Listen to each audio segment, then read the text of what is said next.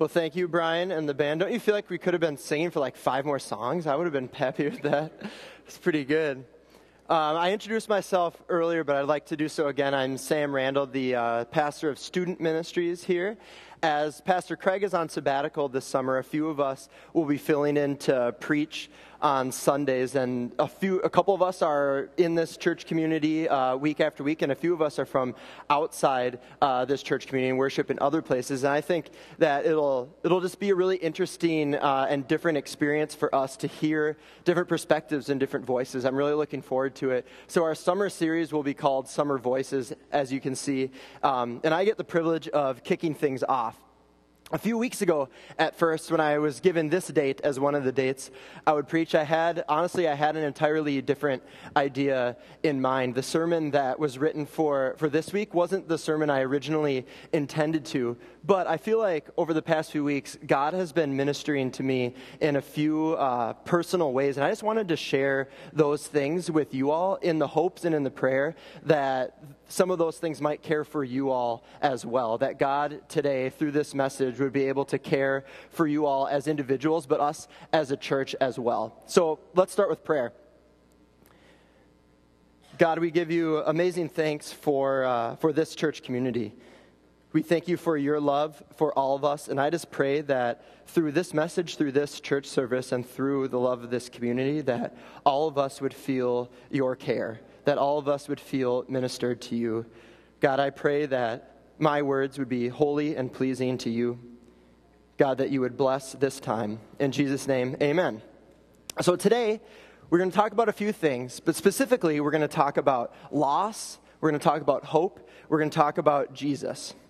In seasons of loss in my life, when I feel like I've needed God the most, God has consistently showed up in my life in 4 very creative forms.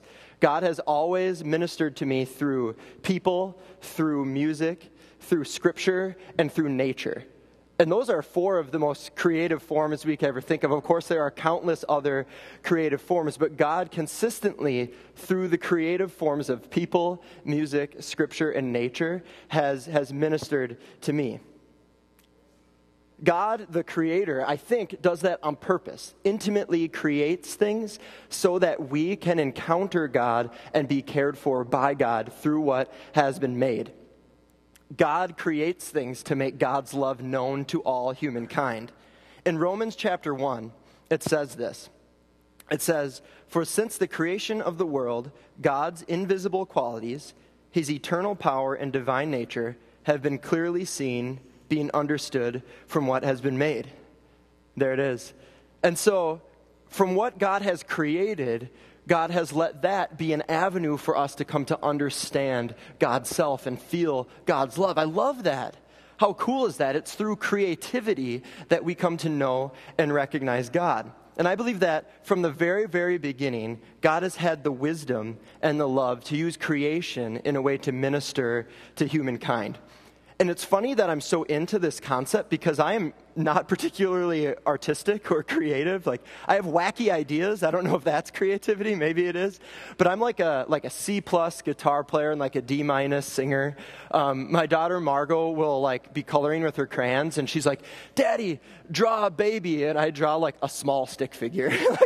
like I can't really draw a baby. I'm not very artistic, but nevertheless, creative forms have been the way that God has ministered to me in my life. Again, scripture, music, nature, and people have found me when I feel like I've needed God the most. One of the verses in the past week or so that has really ministered to me, and I hope that it does to you, comes from the very beginning. It comes from the creation story. The creation story is a place where I go to often when I need to be reminded that God's love grows and grows and grows, that God's love is expansive, that God had 1 day, 2 days, 3 days, 4 days, 5 days, 6 days, 7 days in the effort of creating things so that we might come into community with God. We're going to skip a couple days ahead in the creation story to day 4. The verse will be up on the screen, and I'll read it for you. And God said, "Let there be lights in the sky to separate day from the night. Let them serve as signs to mark sacred times and days and years. God made two great lights, the greater to govern the day and the lesser to govern the night. God also made the stars. And of course, there's a lot more in those verses, that on the fourth day, though, God created the sun and the moon and the stars.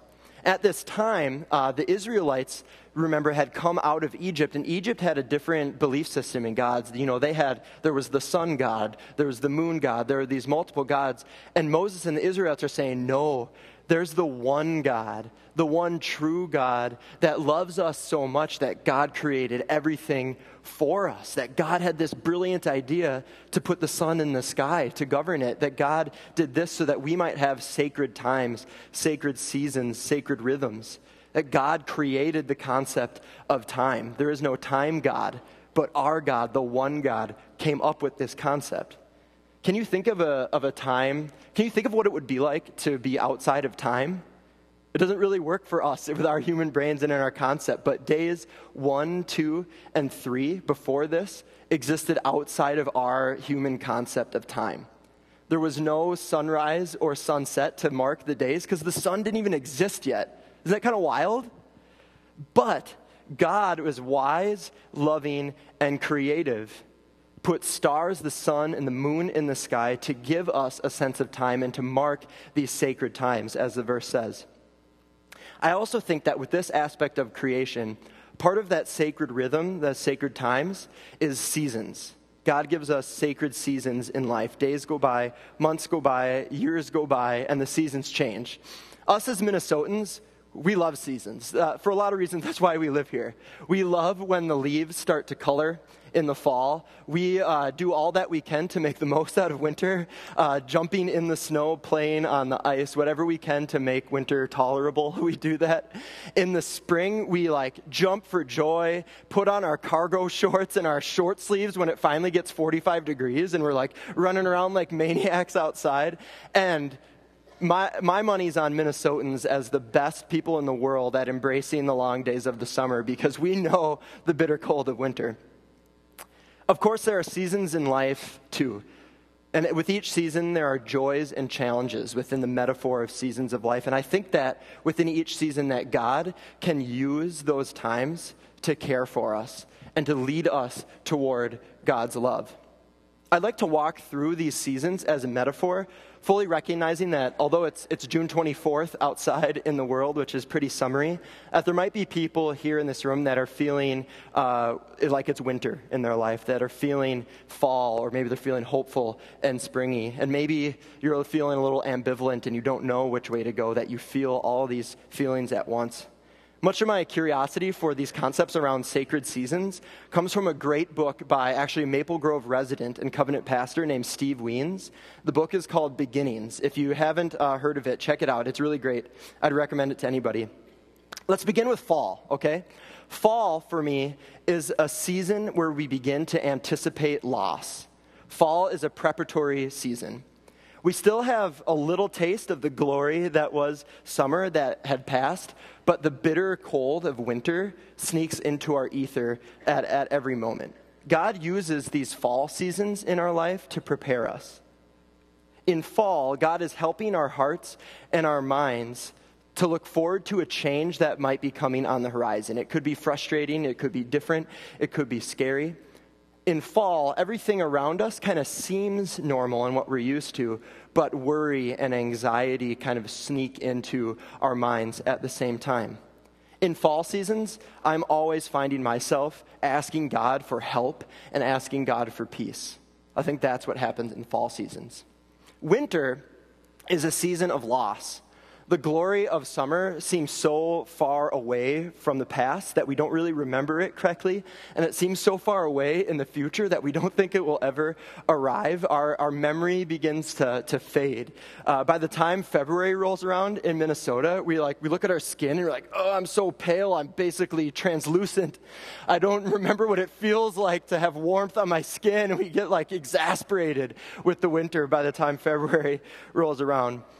But every single human being in the world goes through winters, goes through seasons of loss in their lives. We lose people who we love. We lose parents. We lose grandparents. We lose friends. We lose friendships. We lose jobs. We lose purpose. We feel like we lose meaning at times. We go through change that can be really frustrating, and it feels like loss. And I just want to say that if any of you in this room are feeling winter, that you're feeling like you're in a season of loss, I hope that you see me as somebody who can be a listening ear, somebody who you can trust, somebody who can just help you kind of sit in that loss, because winter seasons of loss seem to linger the longest, and they seem to sting the hardest. There are a few ironies within this season of winter that I'd like to point out. One is that although winter is, of course, a season of loss, I also think it's the most important season in our lives for growth. Because when there is a loss, that means that there's a gap created. And we contemplate, how can I fill that gap? With what can I fill that gap? With whom can I fill that gap? Because there's a loss that's created that we want to fill. And I think that it causes us to be really reflective and grow. It causes us to think about the most powerful aspects of life, how to love and how to be loved. And because of this, winter becomes a really important season for personal growth. And so personal growth, whether it's growth in faith or in character or in perspective, comes in this winter season. It comes when we realize the loss that we're feeling and we ask, how can I step in? And that leads me to the second irony about the winter season, the season of loss. I think that loss is felt most powerfully when it is alongside gratitude. We don't feel the physical loss often of what's going on because that person is gone out of our lives, but we miss the feeling of having them there. We feel grateful, and that makes the loss that we feel accentuated. It lifts the loss a little bit. We feel grateful for the season that has just passed, but we recognize that we're in a season of loss. And in many ways, I feel like today feels a little wintry in here for our congregation. Many of you are aware that today is Brian Schrader's last day at MGCC. No matter how you look at this is a huge loss for our congregation. Brian is a very gifted worship director whose faith has inspired so many of us over these past 4 years. God uses creativity to minister to God's people, and Brian's creativity has helped so many of us grow in our love and understanding of God. That is exactly why today feels a little wintry for me personally. I feel sad. I'm sensing this loss, but true loss is experienced alongside gratitude. I feel the loss that I feel today because I'm extremely grateful to have worked alongside such a good friend for so long. I'm extremely grateful for the work that he's done in this church community because I love this church community, and I'm so grateful for it. My sense of loss that I feel today, it's here, but it will fade. But my gratitude will always remain, because ultimately, gratitude leads us to hope, which is the emotion of spring. In Romans chapter 5, it says this: "Not only so, but we also rejoice in our sufferings, because suffering produces perseverance, perseverance character, and character hope. And hope does not disappoint." We could almost rephrase this to say, not only so, but we also have gratitude in our winters, because winter produces perseverance, perseverance character, character hope, and hope doesn't disappoint. And hope is the key idea behind spring. In Minnesota, just when we feel like we have lost all hope that it will ever be summer again, when we think that there will never be a time when our yards aren't blanketed with thick, cold, wet, white snow, all of a sudden, we hear the drip, drip, drip of warmth, and we throw the cargo shorts on and we run outside. Hope just comes flooding in at a moment's notice. In the seasons of life, the longer that our winter lingers, the easier it becomes to lose sight of gratitude. The harder that winter stings, the easier it becomes to feel hopeless. But as soon as we get a glimpse of the sunshine of Jesus, hope comes flooding in. God gives us spring to give us physical reminders of the warmth that is summer. Just as we don't fully experience loss if we're not alongside gratitude, I don't think we can really focus on hope if we're not attaching it to a memory. And that is why God, the ultimate creator, created Jesus, the ultimate creative plan. God didn't create Jesus, but God came up with the ultimate creative plan in Jesus. In the first chapter of Colossians, it says this, and this is a little bit of an odd translation. This is a translation by theologian N.T. Wright. He says this, "He is the image of God, the invisible one, the firstborn of all creation. For in him all things were created in the heavens and here on earth, things we see and things we cannot, thrones and lordships and rulers and powers, all were created both through him and for him. And he is a head, prior to all else, and in him all things hold together. He himself is supreme, the head over the body, which is the church. He is the start of it all, firstborn from the realms of the dead, so in all things he might be chief. For in him the fullness was glad to dwell, and through him to reconcile all to himself, making peace through the blood on the cross. Through him, yes, things on earth and also things in heaven." Remember how I said that God consistently uses scripture, people, music, and nature to minister to me? Well, this poem from Colossians chapter 1 was an early church song.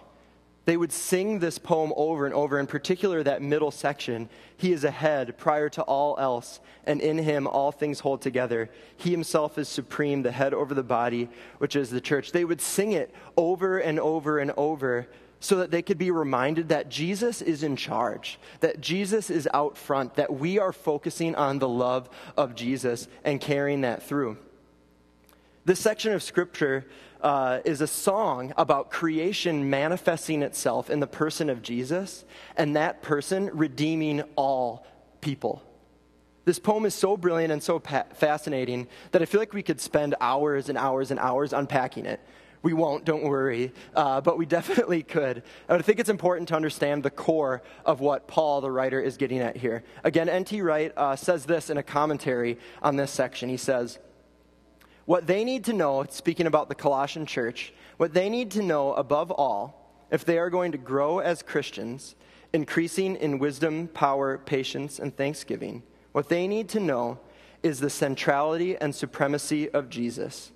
The more they get to know and know about Jesus, the more they will understand who the true God is and who they are as a result."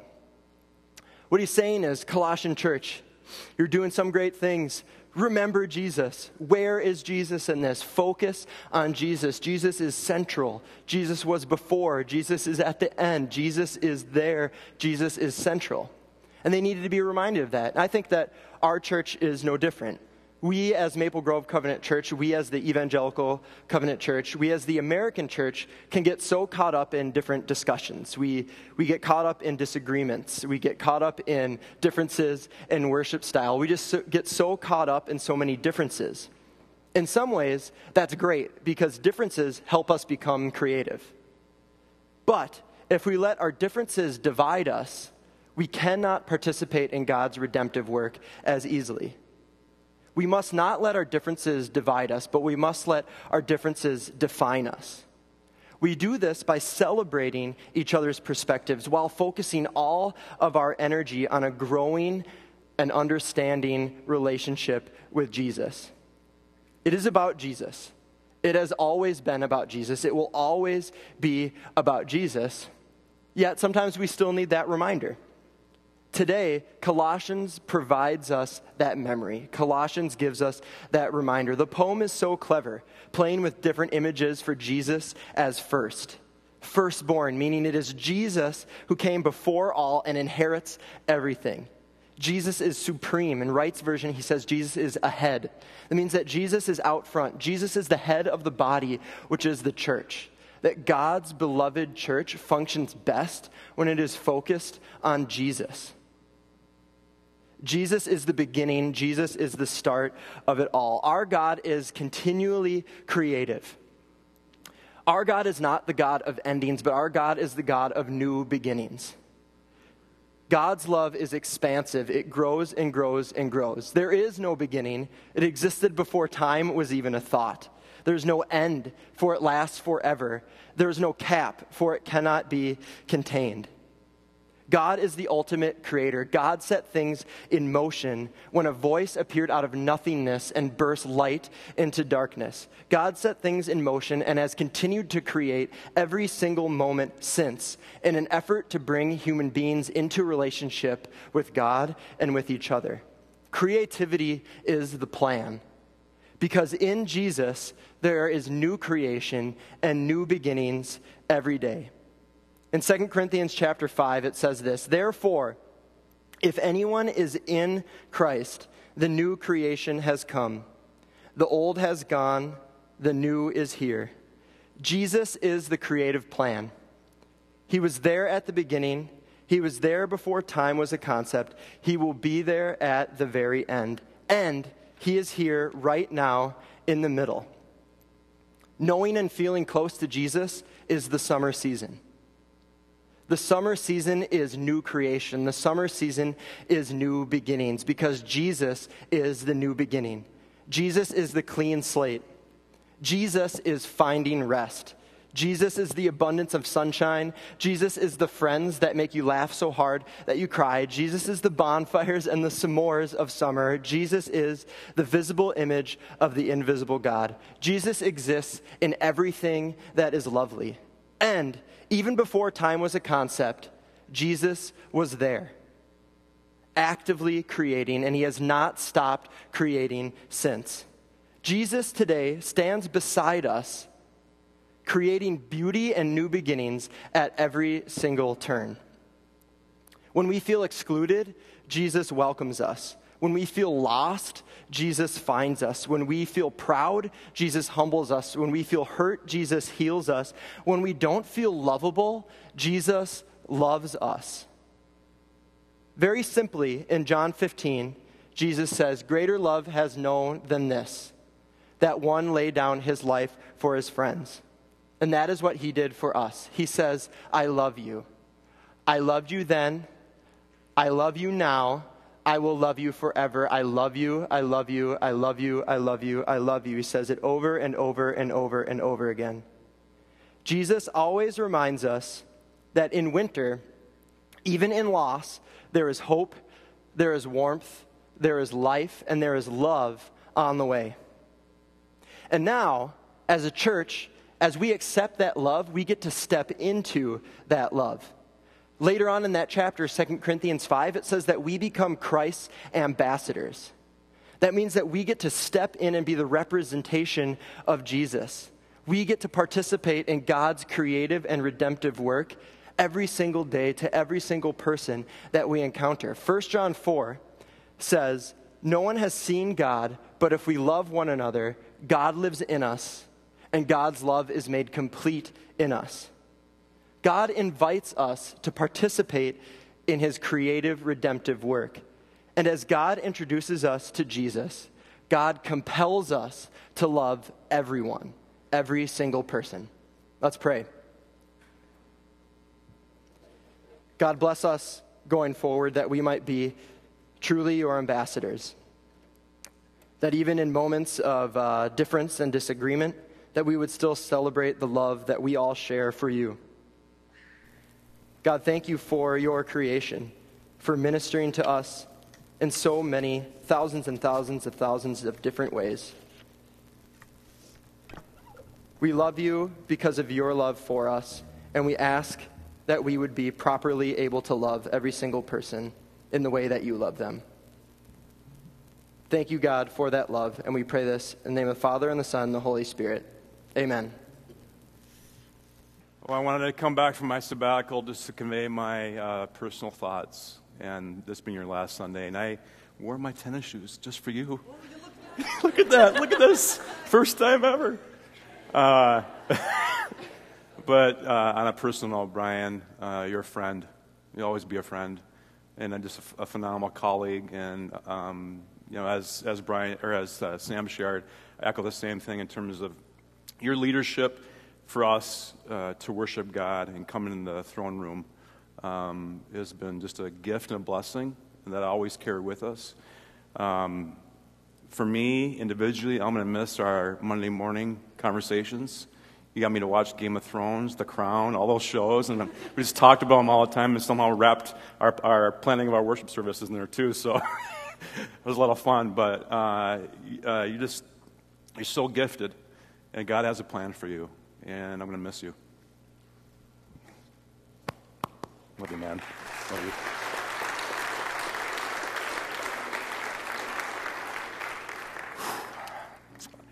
And after the benediction that I give here, it's kind of switching gears. We are going to have a reception for Brian, and then about 25 or 30 minutes or so, we'll start our annual meeting. It'll be in the multi-purpose room, and we're going to do our annual meeting with a potluck at the same time. And I know I have great confidence in you as a congregation that you can do that. You can pay attention to the annual meeting and eat at the same time. That was a joke. Thank you. Okay. It's like, okay, Craig, go back to sabbatical. Doesn't work. Anyways, but if for your kids that are going to be in the rooms, if you could grab the food for your kids, that they're going to eat in the classrooms during the annual meeting, okay? I'd like you to stand and rise for the benediction.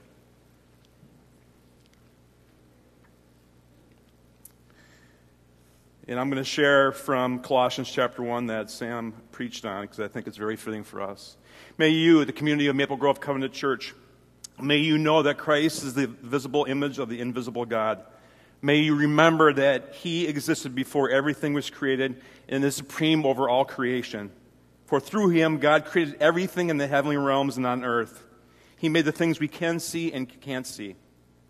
May you, Maple Grove Covenant Church, this summer know that everything was created through Him and for Him. He existed before anything else. He holds all creation together. Christ is the head of this church, and the gates of hell will not prevail. Amen. Have a good Sunday.